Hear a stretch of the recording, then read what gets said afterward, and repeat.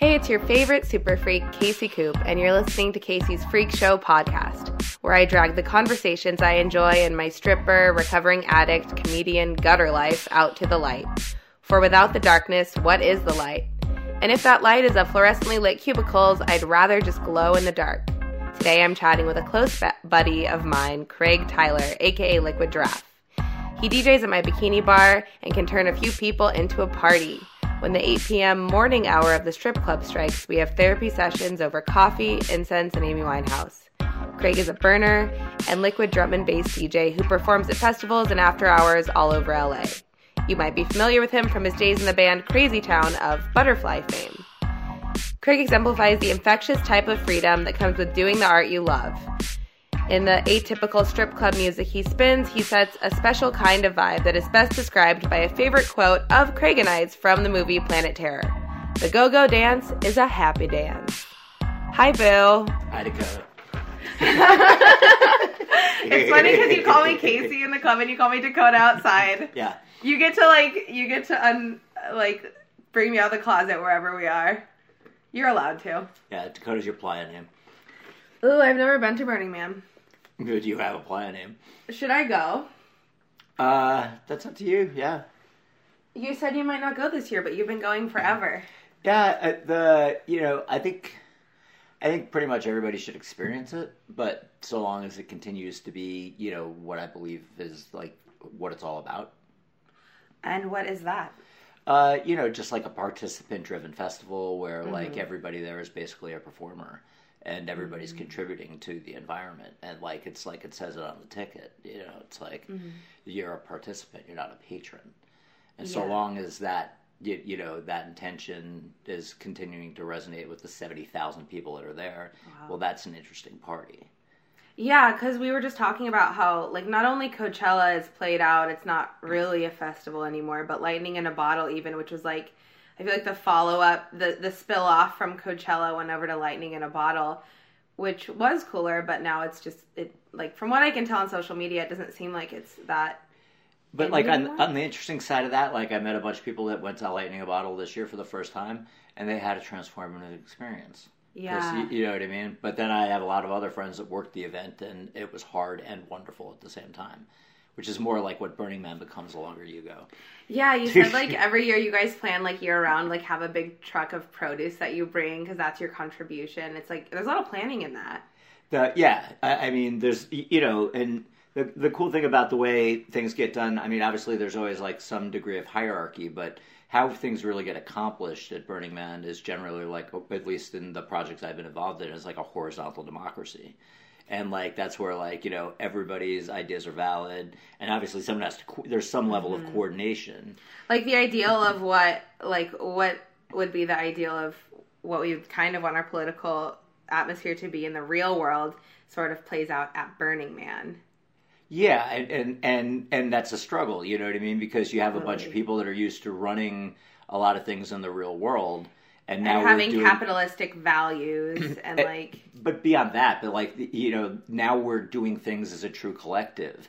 And it's really, I mean, that's why the Saturday at Burning Man before gates, when you basically need to finish building all your infrastructure because it's got to get done because gates are going to open on Sunday. That's always the day that I say all the alphas are forced to play nice with each other. Yeah, that's awesome. If anyone ever gets too bossy, then the other bosses are just hey, Captain Playa, calm the fuck down. I don't want to be talked to that way. You're put in check with your ego play. But yeah, by all your own friends that are also bosses in their own right and the different things that they do. Yeah, you were saying that you go with people every person is as a player in the real world too, is involved in something really big and artistic. You've told me about your crew before. Yeah. But, when you're forced to get together, and it's sort of it's not really team building, but I think it's really good for you in the outside world to be able to learn how to do things with a group of fantastic people and do it horizontally. That's why I always wanted to go to Burning Man. I've always wanted to go. I just haven't gone through with it. But I just know so many people that are cynical about it and just poke fun at it who've never been. But I think it sounds ideal. That's the kind of life I want to live. Is just amongst people and we're giving of ourselves. It's something I've always noticed about you. You're constantly giving. Like, even at work, you're, like, giving to the party atmosphere when, like, sometimes it can be an uphill battle. Well, but it's also like, you know, like the idea of cacophony is like participate all the time, have an impact on your environment all the time, create things that like gets a reaction out of people. Mm-hmm. And that, like, you know, also like you go to Burning Man and you become about like what you believe this intention's all about, and then you try to turn it into your life, and then you end up like burning year round. Yeah. Like, I know you always have like these after hour parties and like park parties and festivals and all these things with all these other burners. Like, do you guys get to see each other often throughout the year? I mean, from my individual camp, not necessarily, because like we're all over the world. Like, you know, the queen of the camp, princess of the camp, when she's being nice, she, you know, she's been living in Nicaragua, and she traveled all around the world for like a year and a half. And then we have another person in our corps that lives in Alaska and teaches ski school up there, and he was like a former Olympian. And so we're like, it's like secret superhero camp. Yeah, like, no one knew I was in Crazy Town besides the people that already knew me from Off Playa for like 3 years. Cool. And they were like, what? And it's just like, it doesn't matter. You all have your stories and your like backgrounds. Yeah, how was that? I feel like you're always telling me about the coolest stories. Like, there's nothing I love more than when you tell me about knowing Chloe Sevigny back when you guys were kids in New York running around the streets. I'd worship her. And she would come out solo all the time. When she was like famous? 16. Jeez, what a wild child. I like adore her. She just seems like the coolest girl in the world to me. I don't understand how I haven't run into her. I like out here like since she's become famous at all from seeing her all the time back in the day in like the New York we grew up in. But back in the day, yeah, she was like completely fantastically cool and present and funny. What was New York like back in the 90s, like when you were just running the streets? Oh, it was like a really good burner party. Like, you had all these different scenes, but like it wasn't, the great parties weren't like monochromatic at all.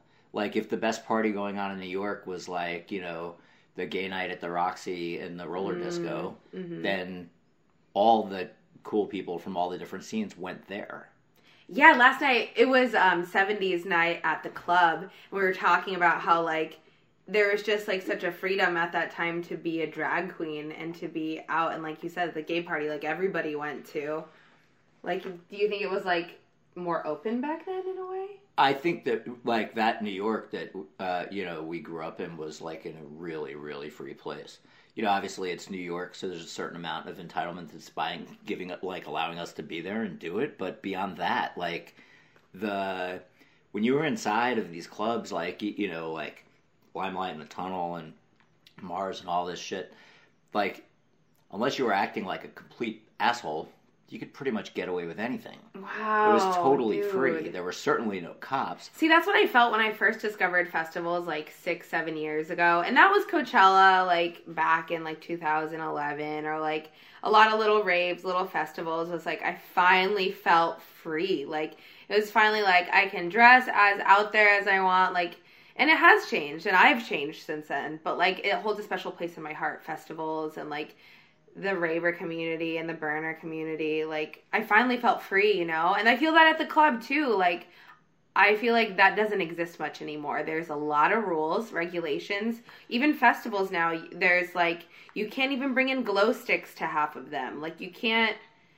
Like, where do we go to be free these days? But if I look back on, like, the New York I grew up in, like, the first band I was in that put out a record was a band called Virus 23. And that's my friend who lives 2 doors down. I've known him since he was 16. And whoa, crazy. They're both 3 of the 4 people from that band have gone to Burning Man for over 10 years. So, like, you continue to adapt to find the places where you can, you know, be yourself as you want to I think that's like a magnetism too. Like I feel like you're just such a free spirit to me, like all of your life and all your art, like, and as you've like gone through this life, you just find your new nook where like that freedom can thrive and exist. Yeah, you've never been like a cubicle lifestyle dude. No, but beyond that, I've never even like, you know, I've been myself the entire time, but like yeah, I can you know, it's never been about like one project or one scene. You know what I mean? Like and just like we were saying about New York, even though we might have been in like cyberpunk industrial scene, but that wasn't everything. Like, you know, it wasn't totally insular. We would go to hardcore shows. We would go to, you know, techno shows. We'd go to raves. Wow. Like, we'd go to all this different stuff because that was the fun place to go. You know what I mean? Like, dude, a rave in the 90s is still my dream. That's still where I want to be. I don't think it's that far off of, like, the raves that we do now. Really? Yeah, I mean, it's not as many people, like, generally. But, I mean, that's not even entirely true. Well, I mean, if I think of the raves that we went to in New York, like, in the 90s, where it literally was thousands of people. Wow. And, that you know, like, that would be a lot harder to get away with now. You know, but there are warehouse parties going on that have, you know, between 600 and 1,000 people, and they're getting away with it. Jeez. Yeah, I just feel like a lot of shit gets closed down, but the after parties I used to go to in LA, and I know you DJ some of them, like, you have to know somebody who knows somebody, and they have a password, and they have to text the location, and it's kind of wild. It's kind of like a trip to go to after hours sometimes. Well, I love the treasure hunt part of it. I know, You know what I mean? know, Like, it's so cool. And with the festivals, too, you know, that, well, like, there's so much space out here. That's the coolest thing about Los Angeles. And then, like, the whole Mojave Desert. Like, I'm just like, we're all playing at God knows where. And Yeah, then you we're, were like, trying on to our text way me there. directions to one in the middle of the desert, and I was like, can I put an address in my Google Maps? You're like, no. Absolutely not. You list 10 things, and I'm like, what the hell are you talking about, Kraig? Like, how do I get to the middle of the Mojave and meet you there? Like, And then we'll sit there with, like, a car full of people, and we're driving out to it, and we're like, and then someone's like, oh, I think I've been to this spot before, but you don't really know. And then, like, you know, you end up and you're like, this is the final road, and I'm like, nope, I've never been here before, and it's just like, yay. So it's like a treasure and there's hunt. other people there. Yeah, it's and you're fun. like checking out, like, you know, and then I see people all the time. They're like going out to God knows where to check out this new spot where we might be able to, like, throw parties. It's just like you're just looking for those places where you can, like, be free and feel safe and just Absolutely. You know, do the things we want to do. I feel like you add that to the club we work at. Like, I'll work with another DJ on a different night when you're not working, and, like, they'll play some cool top 40 stuff. No hate on that. Like, I enjoy some top 40. But then I work with you, and you, like, spin some of, like, it's just, like, your own cuts, or, like, it's just, like, such a, like, diverse mix of music that, like, there is a freedom when you work. And, like, it's really nice because, like, well, I always feel free at the club, and I love dancing. And I love that you and I only work 3 days of the week. Like, we sort of, like, wedge that into our schedules to keep the money flowing, you know? And, like, it's not, like, our whole being either. It's not my whole life.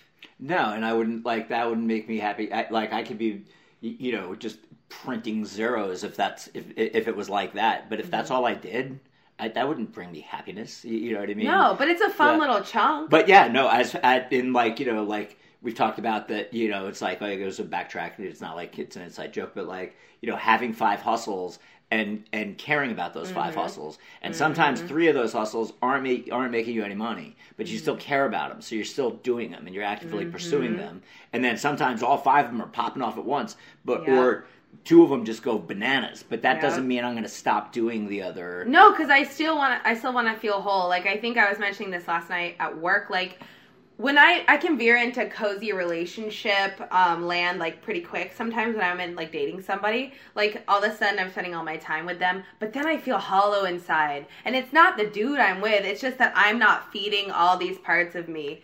The, like, funny comedian Casey part, you know?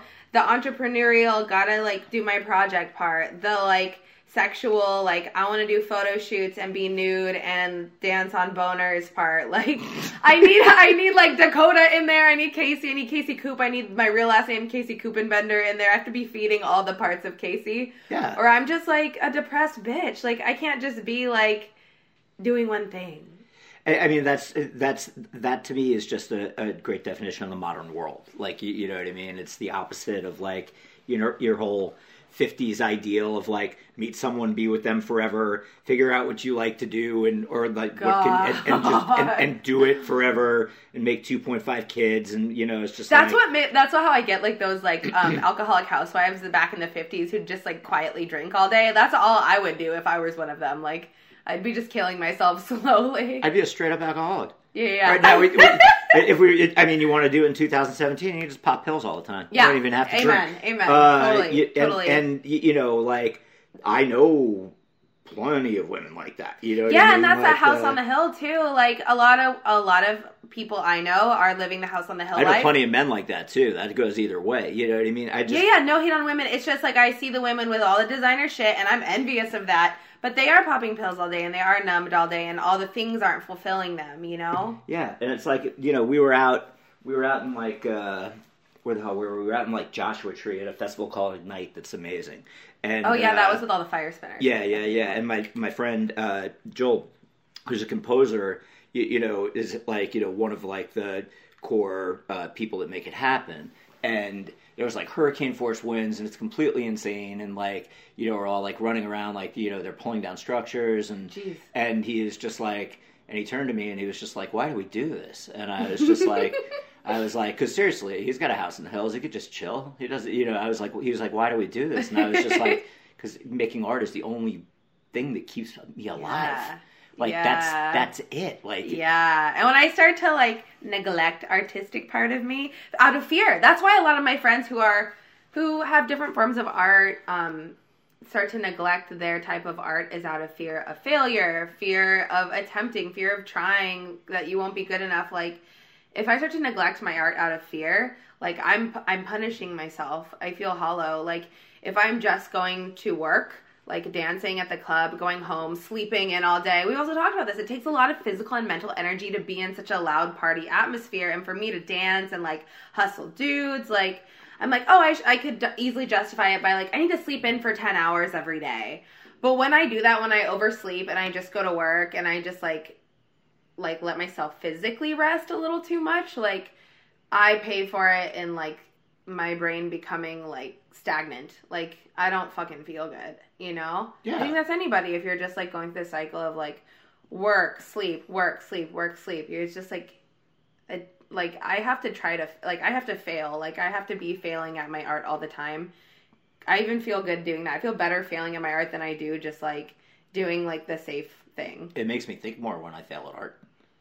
Yeah, and I'm happier when my brain is like thinking more, when it's like being nourished. Except I've been like, I think we were talking about this too recently. I've been like not reading news articles lately, and it's like I feel like kind of bad, like I'm like out of the loop with like a lot of what's going on with our president. But I also like, if I'm too involved in it, I get so depressed that I just can't even get out of bed, Yeah, I mean, part of it is, I think it's by design. I think we talked about this before. It's just like, when they create resistance fatigue, and, and then people are just like, in order for you to stay sane, or you being everybody, that's you, I'm in that you, that you can't pay attention to all these things. There's like, there's too many things to try to like fight against at the same time, but so much of it is just like bluster. You know what I mean? Like there's just all these things to just get a reaction to make people stop paying attention or exhaust them. Just exhaust them. Just exhaust them. Complete like ridiculous obscenity. And then it's unfortunate people end up channeling their energy into filter bubbles like Facebook, where you're just talking to people who already think the way you do. And I'm guilty of that. Like, and this is like real energy that you could use to like call a congressman, write letters, things that actually have real value, whereas just ranting to your friends, like that has value, it's cathartic. You know what though? In that same vein, like I am guilty of ranting and making my bubble because I block a lot of people when they start saying rude things to me on social media. But at the same time, what I've found is, like, there's so much, like, resistance in just, like, being yourself and doing your art if you're, like, a free person. Like, and I consider myself to be a pretty free person. Like, so me existing, me defending my whoredom, me just, like, glowing to the world as, like, who I am and a stripper and a thinker and an intellectual, like, I feel like that's resistance. I think just being ourselves. If you find freedom, you can solely unlock people around you. Well, yeah, that goes all the way back to cacophony. Like, you're leading your life in a cacophonous manner. Like, you're doing all these things that are having an impact on the people around you. Your own existence is having an impact on, like, your art. You know what I mean? Like, our own, just how we're living our lives. Mm-hmm. And that does have an impact, and it is a positive impact. I think of, like, the people that I grew up with that work on Wall Street and make tons of money. Yeah. And they still pay attention to what I'm doing because it, like, and they encourage it and they admire it. That's sort of how I feel, because I have a lot of Facebook friends. I'm from, like, a small, very religious, very conservative town in Oregon. And a lot of people I grew up with are Republican, they're conservative. I'm sorry to say they're not well educated. And my jokes I write on Facebook every day, like, a lot of them have political undertones. And it's like I'm feeding people these little, like, nuggets of, like, I guess, like, progressive thought, candy coating it in a joke. And I feel like I'm making a change that way. I've had people from my hometown, like, tell me, like, wow, you really changed my views on a lot of things. And I do that through candy coating it with a joke. Like, it's cool that you have the Wall Street people back on the East Coast reading and watching you. I feel like for me, it's like that small Oregon town, like, background. And they're, like, looking at me like, okay, she's a little out there, but she's on to something. And you're just, like, changing opinions just by being. But yeah, that's being a participant. You know what I mean? But like as a patron, it's just. I like that. I like the participant. Like a patron, you're just getting on the hamster wheel and just going around in circles. And it's like, what's the point of that? I mean, I guess you're still going around in circles on the hamster wheel, but that just clearly doesn't sound like an interesting existence for either of us.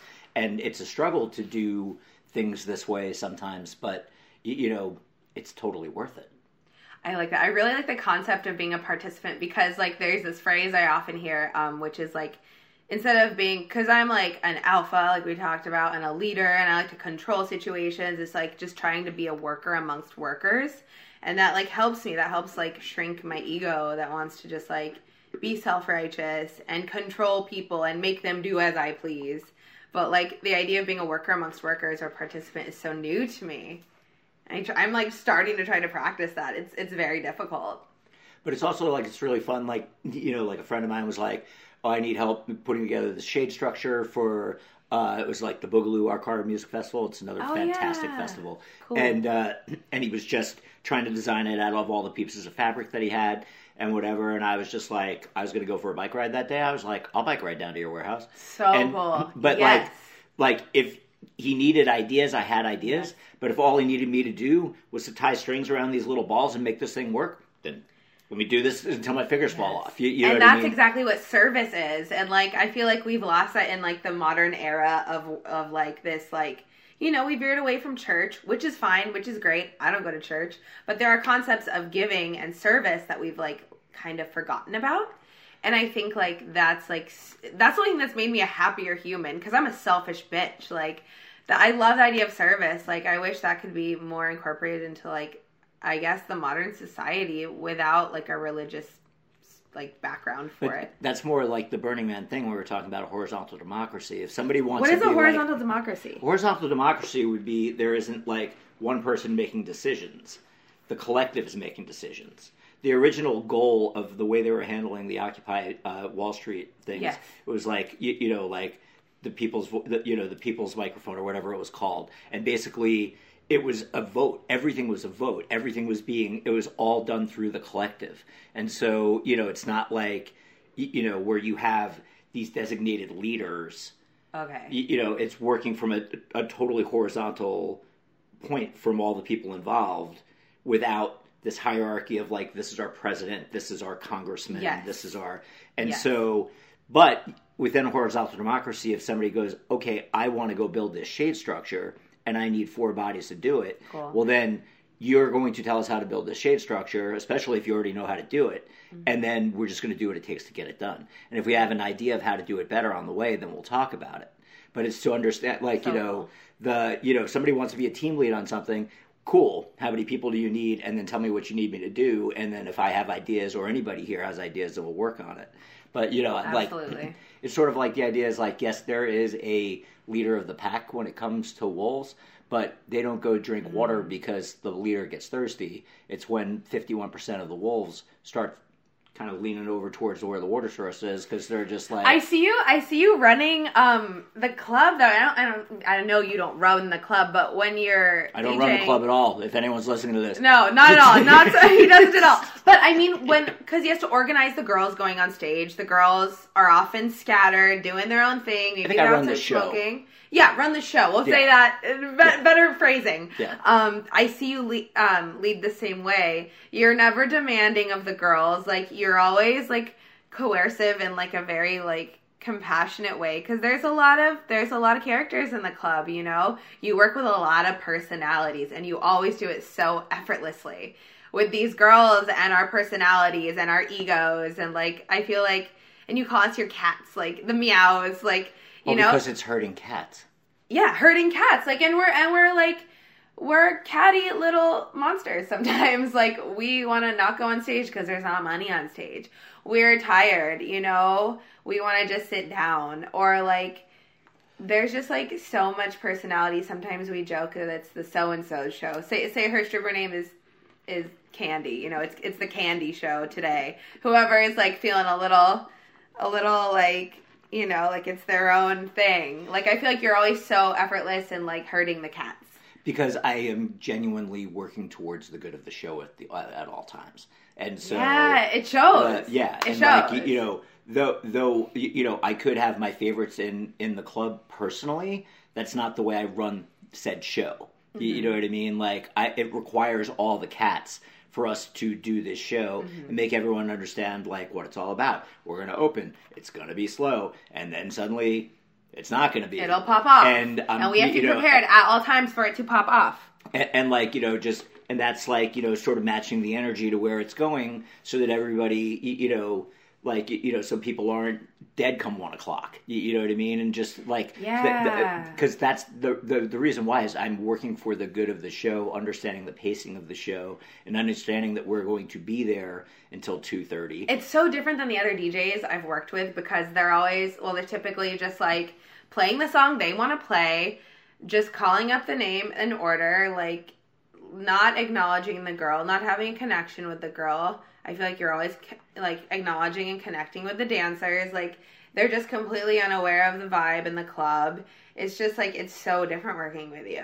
You know? I feel like you and I, like, keep each other motivated in the lull of the dead hours. I mean, and I think that's, you know, I think that works for the quality of the show. You know what I mean? If everybody, you know, feels somewhat special and feels like they're a part of it, and actually an equal part of it.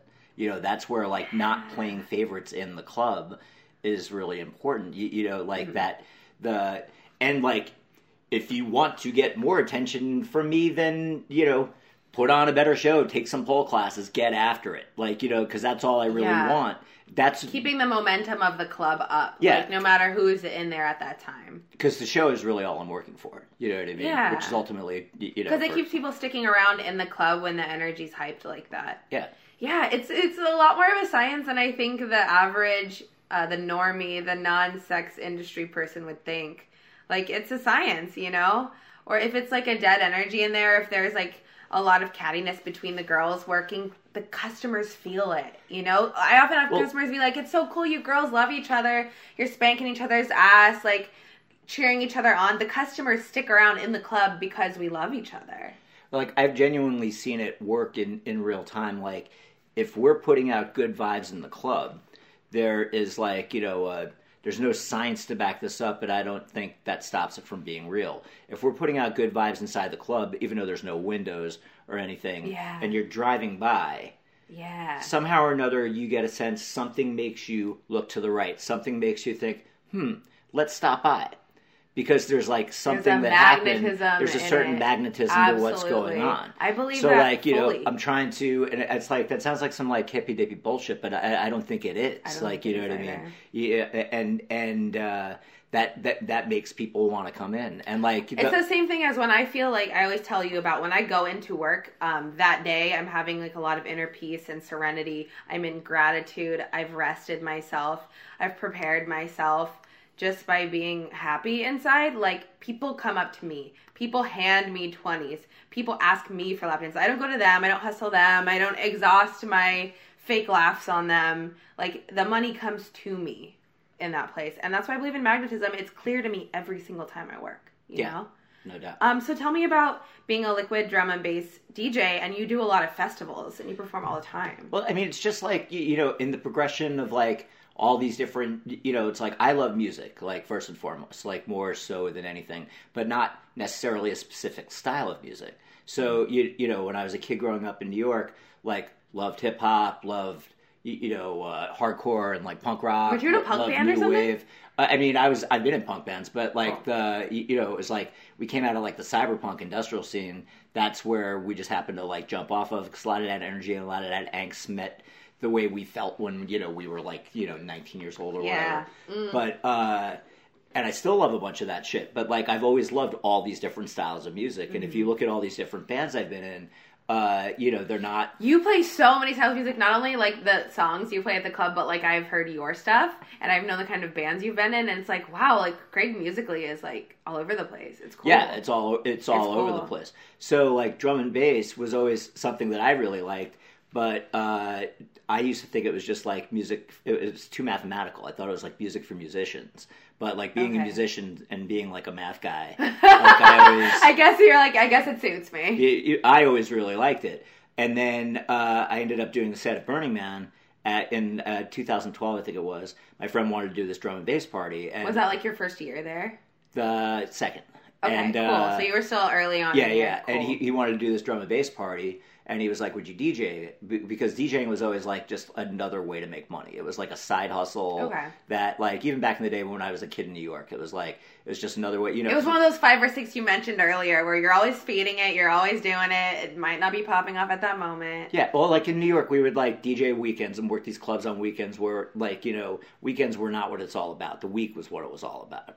So on the weekend, we'd just go and work the thing and take money from the tourists, whether that was DJing, doing lights, working the parking lot, coat check, whatever, all the different jobs that need to get done in a club. And we would do that and make money doing that so that we could then go and make art all week and run around and do whatever we want. Yeah. So, so I play this set for my friend Jensen, and people lose their minds. Like it's so crowded that like the Rangers want to like shut it down because there's too many bikes in the street. And meanwhile, like something crazy like Major Laser's like happening like 2 blocks up the street, and we have hundreds and hundreds of people losing their minds for drum and bass. So and crazy. So at the end of that project, because at that point in time, I didn't feel like I needed to have my own personal artistic project anymore. Because in the records I'm writing and in the records I'm producing and the other stuff I'm doing, I always feel like I'm getting satisfied artistically. It's not like I need to be the guy. You're like, I had my time in the limelight, now I'm going to be in the background. I feel like that sometimes too. It's all the same to me. You know what I mean? Like, because it's like I never did any of this with the desire to be famous or like to get attention. Like, it was to make a living doing it. That's what I really cared about. So at the end of that, where it was so successful, I was just like, this is a project. It's called Liquid Giraffe, and I'm going to go home and write the record, like right there on play. Like, cool. It was just like, and I was like, okay, I guess I'll be an artist again. That was the moment, yes. Because I saw, like, I was just like, whoa, this style of music that I've always really liked, can hit. Now people are ready to hear it. Mm-hmm. And I was just like, I was like, well, hell yeah. And even to that point, they wanted to hear it the way I want to hear it, which isn't the way everybody had been doing it, because I like liquid drum and bass. Like, I like What is the difference? So, like, there's a lot of subgenres in all the forms of electronic music. There's house, there's tech house, there's, techno. There's all these different things. And so liquid drum and bass is, it's kind of more soulful, it's sexier, it's less mathematical, it's, it's not like as chopped up. It's not like an automatic energy. It more equates to the feel of, like, really good house music. Cool, there's like a correlation between the two. And so, when I started to write the record and I was playing for some people, they were like, this is amazing, but I don't even know if this is drum and bass. And I was just like, I don't care. You know what I mean? I was just like, this is what I'm hearing and feeling inside of this, these tempo parameters that we're working with. And fortunately, people started to really I feel like, you're doing really good in it, and it's getting bigger and bigger. Yeah, I'm like a total DIY, like, put out the records. I like what you said about how you're like, okay, this is something I was always kind of into, but realizing that now people are ready to hear it is what motivated you to like start making records in it and really being active in it. Sometimes I feel that way about even like, as a comedian, like my voice has always been super feminist and super pro sexuality and sex positive, horror positive, and like people were not ready for that. Like, I started comedy like 5 years ago, and like I got so much like backlash all the time for being like, super just like feminist in my messages and my jokes, and like just the beginnings of my sex positivity, like that threads it all together. And now like I'm writing a book about it, and even my posts on Facebook and Twitter and the internet are better acknowledged and more shared, and like there's less hateful comments under them. And it's just, like, it's cool, like, feeling the stars align. And I'm sure, like, we're a part of making the stars align and people being ready to hear something. Yeah. And it was also hearing that, like, not just that people were ready to hear this, but people like were ready to hear what I would want to do with this at this point in time. Yeah, like you know what I mean? Twisting it your own way. I wouldn't want to do it any other way. You know, it's like I can produce sound-alikes of things all day long. That's not art. You know what I mean? Yeah, like, you always have been so true to yourself, and I feel it in every like ounce of you, from your style to your personality. Like everything about you has always been like, this is me. I don't water down for people. I'm not an asshole about it. I just don't. Yeah. And I mean, really, my style is not very far off of the way I dressed when I was 20 years old. Mm-hmm. Do you know what Me I mean? too. I do my hair and makeup the same way. I had my midlife crisis mohawk, and then... Is that what it is? You have a rad new mustache that I'm a big fan of. Well, thank you. It looks super good on this podcast. And well, you'll have to come down to Cheetahs and check it out for themselves. But yeah, because this is basically, if you take the back off, this is exactly what my hair looked like when I was 20. Fuck yeah. Like, it was just shaved all the way around, and it was blonde or blue. But also, I think someone once said this, we develop all our tastes in, like, our teens, like, our late teens, early 20s, and they kind of stick for the rest of your life. Like, my favorite movie, my favorite singer, it's all shit I found when I was, like, in my teens. And, like, I generally do my makeup and hair the same way, very similarly to I did when I was, like, 18. Like, I have grown and evolved a bunch, but yet, like, all my favorite things are still, like, set in stone from when I was 18. Yeah, I mean, yeah, there's like an old picture of me on my Facebook right now and I'm like skateboarding in San Diego, and I'm like 17 years old, and I have on cargo shorts, shoes that are they're not shell toes, but they may as well be, and a t-shirt with nothing on it. It's just like this, like no graphic, like.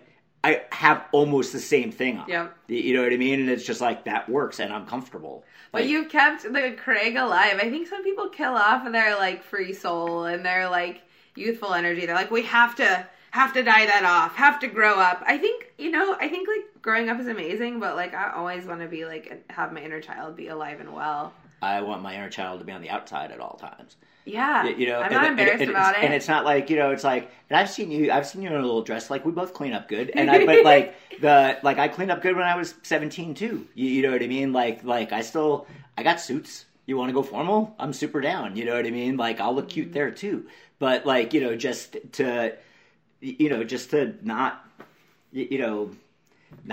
have to like conform to somebody, like that's what's so nice about everything I do. It's not like, I'm dressed appropriately for everything that I do, but within my own I think though, space. like, there's not even subconscious, but maybe a little subconscious thing where, like, I've only gotten involved in scenes where I could still maintain, like, full Casey. Like, if I want to get a weird neck tattoo that day, I'll be able to get it and not be out of work. Like, and I think you're the same way. That's why I relate to you so well and get along with you. You've always just, like, involved yourself in scenes that, like, you don't have to, like, change who you are to be in those scenes.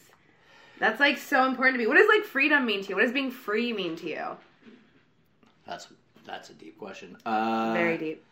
I mean, I think it's, like, free to, create what you want. Like, I think that we're finding our freedom in, like, a society that's designed to take it away from you.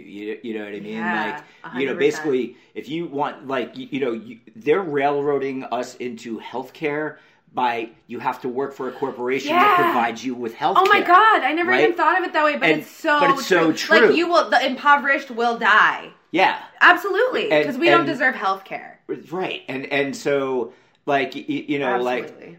like, real freedom is, like, the freedom to, like, be who you want to be. Like, I think it would be free to do whatever the fuck you want to do so long as it's not hurting anybody. That's what I've always said. That's what I've always felt. That's what I've always said. And that's, like, every space that I'm a part of, making it something, creating an intention, like wherever I go, walking down the street, like that is a constant intention. I love when someone does something free and cacophonous around me that I react to, that makes me laugh, that makes me startled, that makes me interested in what they have going on. So long as they're not hurting anybody, then I'm all about it. I love when we talk about, like, this free energy and just, like, it coming from the inside and that being infectious, because, like, I know I talk about it, like, I see it happen directly in the club. Like, money comes to me when I'm in the happy place, when I'm in the gratitude and the, like, just, like, not in fear. And, like, I noticed it yesterday. Like, I swear to God, Kraig, when I'm in that free place, when I'm, like, really in the gratitude place and, like, I get free things. I get discounts like at coffee shops, at places I go to by men and women. I was like, that was yesterday, and I was walking out of my car. I was just on the inside. I was like, good. And a guy just was like, hey, you look like Bjork, and not in a creepy way. He was just like being super nice, didn't ask for my number. You do? I never even thought of that before. Really? Yeah. I get that quite a bit, and I love it. I genuinely it's a really strong compliment. And she's great. And he's like, yeah, she's one of my favorite musicians. He wasn't even trying to hit on me. He never asked my number. He was just being straight up. And it's like, you get all this love, and that's why it's just like so important to be free, I think. Like, it's infectious. And even if we're freeing people just a little bit, like all of those around us, and like maybe it's this one train of thought that they had, or this one like stigma they felt toward a group just being like torn down, like I think we're just freeing others slowly by being free ourselves. Yeah. And like that was the thing, like in the LA when I moved here, before I really started to like it, like, I felt like, we would get in our car bubbles and go and hang out with car bubbles, with absolutely. like, like other people that we know, and you kind of knew who was going to be there, and you like, so all your expectations were met, but there was less of that random interaction that I really loved growing up in New York. And then suddenly things started to change here, and I think probably starting to ride my bike more had a big impact on that too, because I'm riding my bike around in my neighborhood and interacting with the neighborhood more so than getting into my car, taking it out of my driveway, going to where I need to go. It's hard to connect in LA. It's a very notoriously lonely city. Super freaking spread out. Like, it's not like Manhattan where you have 10 million people on like this one teeny little island. True. Like, you don't have a choice but to interact.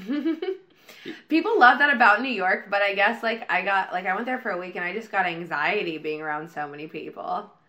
I think I was in an anxious place, though. I remember your New York experience, but like. But I was still in an anxious place, like inside. Like I hadn't cleared up a lot of shit I needed to clear up inside, and so like every energy was overwhelming to me, and I was just like, I'm a bit of an empath, and it was just like overwhelming me. But now, like, I crave connecting with people. It's like probably the most important thing to me. Like the when I feel when I feel like notes of depression and things coming on in me, it's because I don't feel like I'm connecting enough with society, not my friends, like with everybody. And that's why, like, when I go into 7-Eleven, like you were talking about, like the hookups, that's what I call what you're talking about. Like, I'm like, I'll within 2 times to any store, me and the clerk know each other. That's when I feel the best, is when I have those little dumb, jokey conversations with, like, people at the grocery store. Like, just, like, that's when I feel so good, is when I'm just connecting. Because, like, I don't know, I was talking to a couple friends earlier today I ran into, and they're like, no, everyone is an asshole, and I've just learned to accept it. And I was, like, thinking in my head, like, no, like, people are exactly how we treat them. The energy we come at them with, they will mirror it back to you, no matter how subconscious it is, If I'm angry at the world, and I have been for long stretches of times, people cut me off in traffic, people curse me out, people look at me sideways, but I'm coming at them with this, like, inner, like, attitude, and they feel it. People feel your energy. And when you're, like, genuinely, like, in a happy place, like, I swear to God, I always get discounts on whatever I'm buying, like, by men and women. It just happens. And it's not like I'm being nice to get that, but I'm, like, making them feel acknowledged. Like, by connecting, like, they feel acknowledged too. But it's also like you're participating, and you're the way you're living your life and the way you're existing is having a reaction, like, causing a reaction, a positive reaction with everyone, or maybe even not a positive reaction, but still a reaction, like, around everybody around you, that's creating this connection, as opposed to, like, going in and staring at your shoes and not talking to anybody around, just to be present in your surroundings. And that makes other people, they're now a part of it. You know what I mean? Because you're present. So if they acknowledge that, then they're present as well. You know what I mean? Yeah, that's it's like hard to be present, though. That's like super small level cacophony that's, like, really important. Like, Cool. It's just being aware of everyone around you and, like, giving somewhat of a shit. You know what I mean? Absolutely. Yesterday you mentioned that when we were just chatting, like, how, like, it's the hardest thing to do, and, like, a lot of, like, this generation is lacking, but it's the most important thing to do. To feel connected is giving a fuck. Well, it's fun. It's like, life is fucking hard, like, no matter what. And so, like, you can choose to just complain about it being awful the whole time and feel like you're just, you're the victim. You're the victim. The only victim in this whole world is you. You're nailed to a runaway ski, and this is just this is what's happening, and eventually it'll crash at the bottom, and thank God it's over. Or you can sit there Which is not fun. I've done that. That's not fun at all. We've all done that. Or you can struggle to be like, let's try to turn it this way a little. Like, at least it's way more fun to give a shit. Yeah. That's the moral of the story. And even, like you just said, like, even if you're struggling to turn the skis or whatever, it's like, in that struggle, you find strength. In that struggle, you find a laugh. In that struggle, you grow, you know? Yeah. Trust me, I've plummeted. I've been like, I'm just going to plummet. Let me just die. And, you know, that's a phase I had to go through. That's a growing period I had to live through. But I don't prefer to go back to it and be inevitable, the only victim of the world. Like, why don't I have some good laughs along the way? Yeah. And maybe try to, like, make other people have some good times as well. Like, it's not all about me. It's not all about either of us at all. Yeah. You know what I mean? Like, that's the fundamental truth. Then you could just be like a player in whatever play that's going around. You know what I mean? Like, I think that's like, I learned that more, growing up when I was a little kid, and I wasn't a good listener. And, I would go around, all I was caring about was like doing my part to make the situations more interesting. But being a great dinner party guest is about making everybody at the dinner party feel involved and making them comfortable to share their stories and their experiences, and it's this whole interactive thing. That's a great dinner party, is when everybody feels like they were a part of it. Not when there's one fantastic person telling great stories and everyone's cracking up. Oh, yeah. That's always a little bit annoying. That's not the same dinner party. You know that guy that always does that? That's always annoying when I'm in like a big group and it's like someone's loud uncle. You're like, just let someone else speak for a minute, Yeah. The best, funniest comments always come from, I feel like, the person who's saying the side captions. The counterpunch is the funniest. Those are the person muttering. Yeah, they're always the funniest one. They don't have all the cockiness to talk over. When you get a group of, be it 8 or 80 people that you're actively trying to make sure everyone's involved, then the last place in the world you thought that the funniest comment you're going to hear all weekend came from was somebody who you collectively made feel comfortable enough to say it out loud instead of just think it to themselves. Absolutely. You know what I mean? Totally. You know what's funny that goes along with this is, like, as a comic, like, at open mics, you'll somewhat frequently see the person that's, like, and it's usually a guy, who's, like, doing a set for the first time. Like, you see a lot of first-timers. That's what open mics are for. But it's usually a guy who on stage is just bombing, and everything he has to say is kind of hateful. And he goes, hey, look, my friends kept telling me I should be a comic because I'm so funny, so I'm here doing it just because my friends said I'm so funny. Well, the dude who everyone always tells, oh my God, you're so funny, you should be a comedian, that's not the person who does well at stand-up comedy.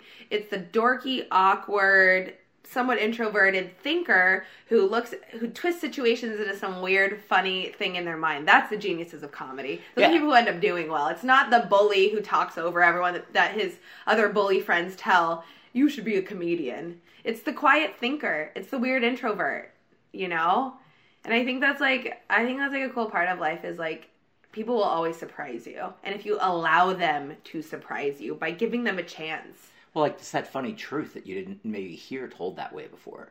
That the boorish, douchebag, he doesn't know that truth.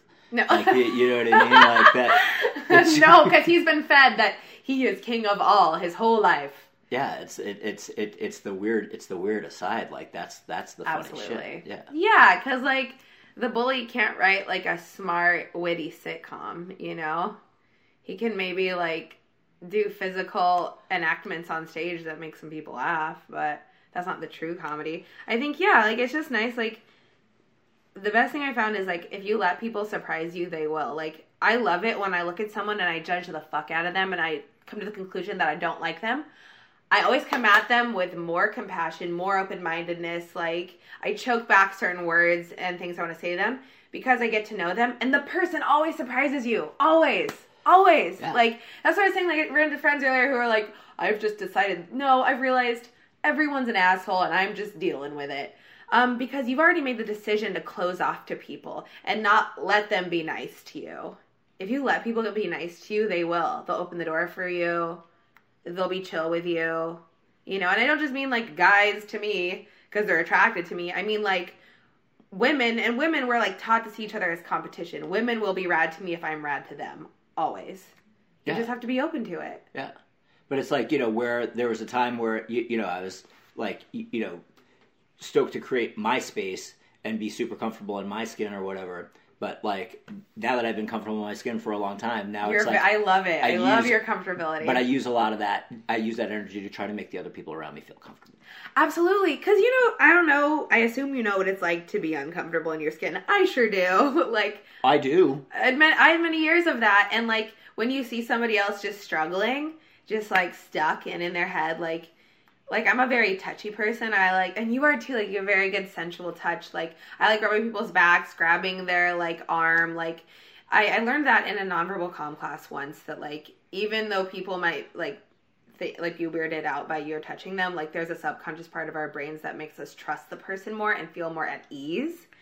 Not an inappropriate touch, but like... Well, I mean, I really think that I learned that from, like the time growing up in New York where there's so many people, and in order to get around in a way that you're like not knocking into anybody, like to make it as easy as possible to get through a crowd, I'm super good at getting through a crowd. Me too. But a lot of how I do that is how I'm just sort of lightly touching. Me too. And like, not in some, and occasionally somebody will get freaked out. It'll be a dude that thinks I'm touching them in a way that like I'm hitting on them, and they're like, I'm like, no, I'm just trying to get over there. But it's that's easier as a girl, because I do that all the time. As a girl, you can do whatever you want. To men and women, and it's generally cool. And like, I think I've figured that one out too, because that hasn't happened to me in a while. But like, using that to be able to maneuver through things, but at the same time, I'm not pushing you out of the way. You know what I mean? Yeah, that's what I do at work. I touch the low of the back just very, like, softly, not creepily, to men and women, because people are drunk. It's a tight, small space. Like, I'm in these tall heels. I'm trying to get through, but I don't want to be rude. And just the soft touch. Like, because I knew someone I used to work with who used to do that, but not in a way that made me feel unsafe or, like, creeped out.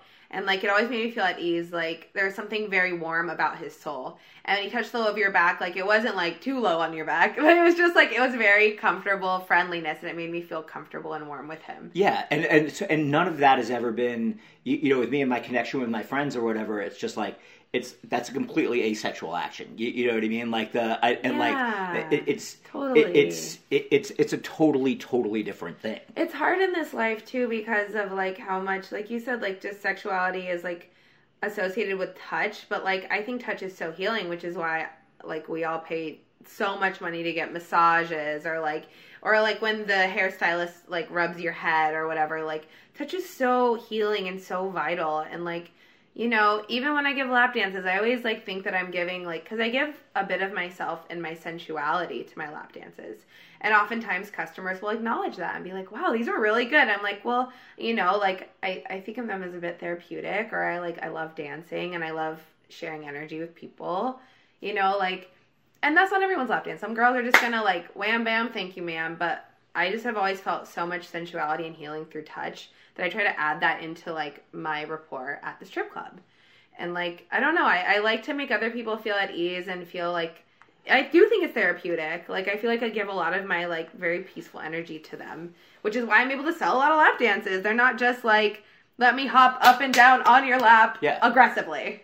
But, like, even if we take it to the club, because it's like, how, when a new girl gets hired at the club, I'm not automatically nice, because we have a team, we do this really well, you're new, if you want to be a part of this, figure it out. At the same time, I'm not cutting you in line, I'm going to put you on stage, I'll give you a good announcement, I'll play good music, I got you. But like, it's like you can earn your rank, and from there you can choose your engagement. The girl that wants a hug when she comes in, it's because she's decided through time that's what she wants. Yeah. Like, you know what I mean? I'm not, like, I'd be fine if none of us hugged. You know what I mean? Last night, you're the only person I gave a hug. You know what I mean? It was a weird vibe last night. No, but I'm just saying in general, there are girls there that, like, I love when they're there and it's great, but, like, I don't need to hug them on the way in or on the way out. Like, you know what I mean? It's about making the girls feel as comfortable as possible to make the show great and to make them feel like they're in a really good place. Yeah. Because I don't need anything cheap from anybody there. You know what I mean? It's like, I'm there to do work. I'm not there. It's like, I feel like it's harder for you to, like, because you have to memorize all the new girls' names, and there's always a new girl, it's a revolving door. That's how the industry works. And, like, I always, like, admire how you can, like, remember their names and who they are, but I see why you don't, you're not automatically deeply engaging with any of the new girls. Because it's, like, it's so many new faces all the time. I don't learn someone's name till they've been working there a month. It's not so much, I don't think I've looked back on it and now I realize that there's a reason that I do it. And it could be, like, the cutest girl in the world. Like, she's sitting there doing what a smart, cute girl would do, is, like, try to, like, flirt with the people that I'm working with and make it work, and it's just to shut that down. You know what I mean? You're new. What can I do for you? You know what I mean? It's just like, because that's not going to get you ahead here, so stop. Yeah, it's really interesting. Like, I always see the new girls trying to flirt with the DJ. Is that a thing? Like, why does that always happen, Kraig? What is that? Because you want, you want to feel like you have a real in. You'll hear a girl say... Well, there's been other DJs who, and I've heard at other clubs as well, who are very down with dating and boning the girls. Yeah. But you're not that lifestyle. No, there's plenty of girls in the world. Yeah. I don't need to shoot and I like how you're so professional there. You always are professional there. No, I really, really, it means a lot. That's why I've always pretty much, like, worked your nights. You're professional. You're not, like, trying to come up on the girls like other DJs, I'll say hypothetically have. But, whatever. Like, everyone can, like, again, like, if they were handling that in a situation that's not hurting anyone and not making anyone feel uncomfortable, rock on, more power to you. That's just not what I'm there for. I'm there to put on a show and to make some dollars. You know what I mean? Like, that's what that is. Yeah. No, I love it. So we'll just wrap things up. Like, tell me what kinds of upcoming events you have. I know it's almost been an hour. Yeah. We could probably just talk for like 7. I know, because we talk for like 6 hours of work anyway. Yeah. But no, like you do a lot of park parties. I'm gonna go to one that you're working this Sunday. And park parties, he has like all these rad burners. I went to one a long time ago, and there's like hula hoopers, like fire spinners. Like, you have this whole like circus realm of friends that I love so much. I think it has, like, like coming from Burning Man and trying to make Burning Man, like, your whole life, right? So a park party here in LA, where we have all the space and where we have parks, well, they'll actually let us get away with bringing a generator, building a legitimate big sound system. Playing music from, like, the collection of, like, the best underground DJs in LA, so cool. And doing it for free. Doing it as a gift just so we could experience this day in the park together. And to me, like, yeah, there's lots of cool speakeasy things and there's lots of cool warehouse things, and I love all of it. But my favorite thing in all of Los Angeles is the park party. And we get to go out in the sun, and, like, I live in the underworld. The sun does not touch my skin often, but, like, it feels so good when I get to go outside and listen to live music or, like, live DJs. And it's like, that's my natural high these days. Is like, I feel like my boyfriend and I went to the Greek Theater for a show the other week, and I was like, all I could think of was like, I'm having like a full body high, like the sunset, the live music, like that is my full body orgasm right there. But yeah, if you're looking to experience what I'm talking about, these park parties, like Already Love, like LA Hoopers, Blackbird Bus, Timeless D&B, Big Booty Bass, like, all these different crews are throwing really amazing family-based, all ages park parties where people can still, like, have a fantastic time. It's not like, but you're conscious of the fact that you're in a park and you're out around all these people, and the intention of these parties is to make everyone's day in the park better, not just the people who came specifically for the party. Yeah. Like, you want to have a positive effect on the entire park, because what'll happen so often is people come up and they're like, what the hell is this? But they saw these people having this great time, having picnics, cooking, like cooking food, hanging out, having this great time, hula hooping, doing like all this stuff, and they come over with their kids, and they're like, "What is this?" And we're like, "This is LA Hoopers. This is Relove. This is so cool." I can't imagine just going to the park. You're like, "I'm just getting a little sun on my skin," and then there's like a party. I love it. Oh, yeah. And tell us quickly, what are your upcoming shows and festivals, and where can we find you online? So liquidgiraffe.life is like sort of like that's the portal to all the other things I have going on, like all my social media, where you can get a bunch of my original music, remixes, live DJ sets, and also know where all like my shows are all listed on the tour section there, and then it's listed on my SoundCloud that you can find from there, on my Facebook. Like it all just trees off of that liquidgiraffe.life. And then it depends on when this gets aired, because I'm playing tonight at a party called Bogus that by the time you hear this will have already happened. Well, check out his Instagram. Like, Kraig is always posting what's up, what's going to be going on. So what's your Instagram handle? Instagram is Liquid Giraffe, liquid_giraffe. And like my friend Rachel Clark, who's throwing the Bogus party tonight, she said she was talking about being a real person of the underground, and where things were just all word of mouth, and she is just like, how do you handle doing this in a public forum? And I was like, I just kind of want to be a conduit of good times. I love when you say that. That is the Liquid Giraffe motto right there. Because I'm not just promoting my own parties or my own music. Like, if I'm going to a park party that's not my party at all, but I know it's going to be good times, I let my friends know about it to be like, this is going to be good times. You want good times? Go over here. So, it's like, I think that's where I feel better about self-promotion, is that I'm actually promoting a lot of things I have nothing to do with, besides the fact that I support the hell out of these people. That's why I love you. You're a giver, and you've given so much to me in all of our wise talks, our therapy sessions over my stripper yoga when we go to work. Okay, I love you, Kraig, and this was the Freak Show podcast. Mwah, bye.